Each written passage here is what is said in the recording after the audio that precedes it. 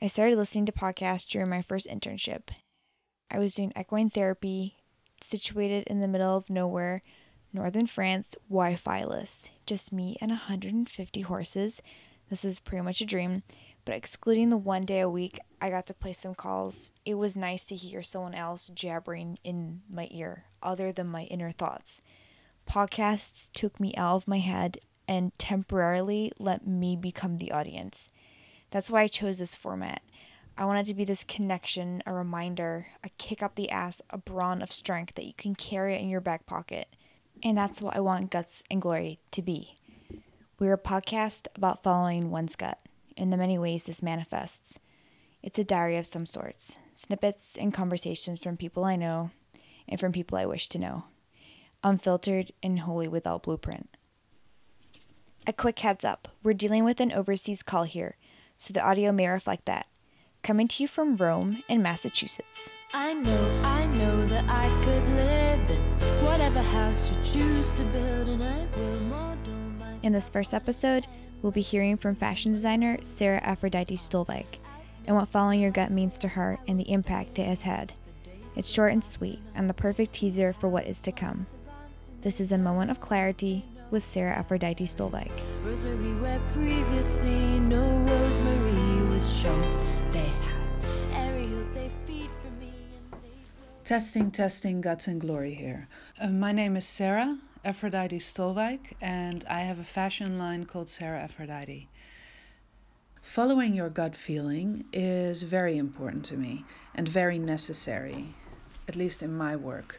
I believe you have to follow it in order to find your own rhythm, your own ways of working, to discover your values and discover your stance.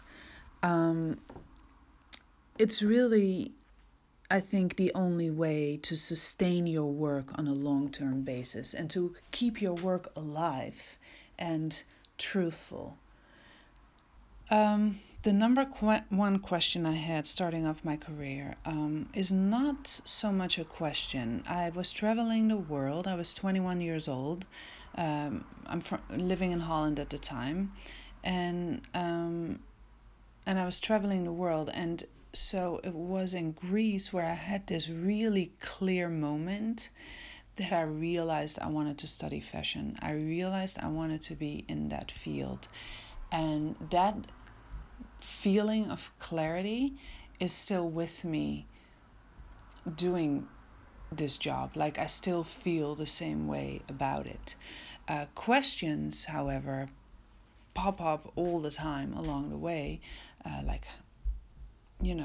you need to figure out who you are, what you want, how you want to work, what you want to communicate. So those questions hopefully never stop. But the number one feeling I had getting into this was just a moment of very clear, secure,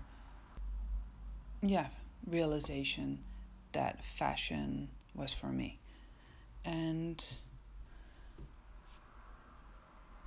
that's what it has been ever since. Although there has been one moment, like a 2 year or 2.5 years in between then when I had that moment and now, where I was pregnant and I stopped everything because I wanted to find out who I was if I wasn't a fashion designer.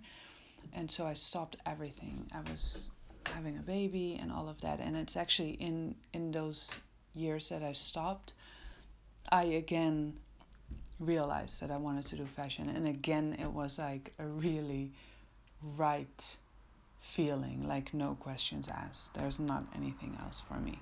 So that's the story. Guts and Glory signing off.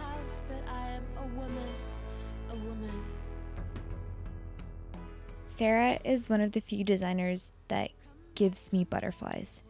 Her pieces not wholly committed to the traditional sense of a trouser or belt, but flourish and drape select landscapes of the body, explored and presented through collaborative photographs by photographer Brianna Capozzi and Sarah herself. Sarah Aphrodite is transitioning to becoming a fully vegan brand. All info provided in the show notes. Now this is the part where you stop everything you're doing and go see what all the fuss is about.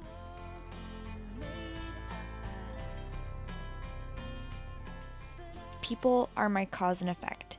At the end of the day, it's why I smile and cry and draw and geek out over cool shit. Why I feel alienation and safety and like I am a part of something. Guts and Glory is everyone for everyone. This was A Moment of Clarity with Sarah Aphrodite-Stolwijk / our launch episode. Please share your thoughts and show us some love by subscribing or get in touch to be featured on the podcast. To be released every other Monday. Thanks for lending us an ear. Passing on the mic. But you say don't be afraid, and you try to explain how the best that we can hope and hope to gain is to love and then be loved, is to have and then to hold, till we age and then grow old.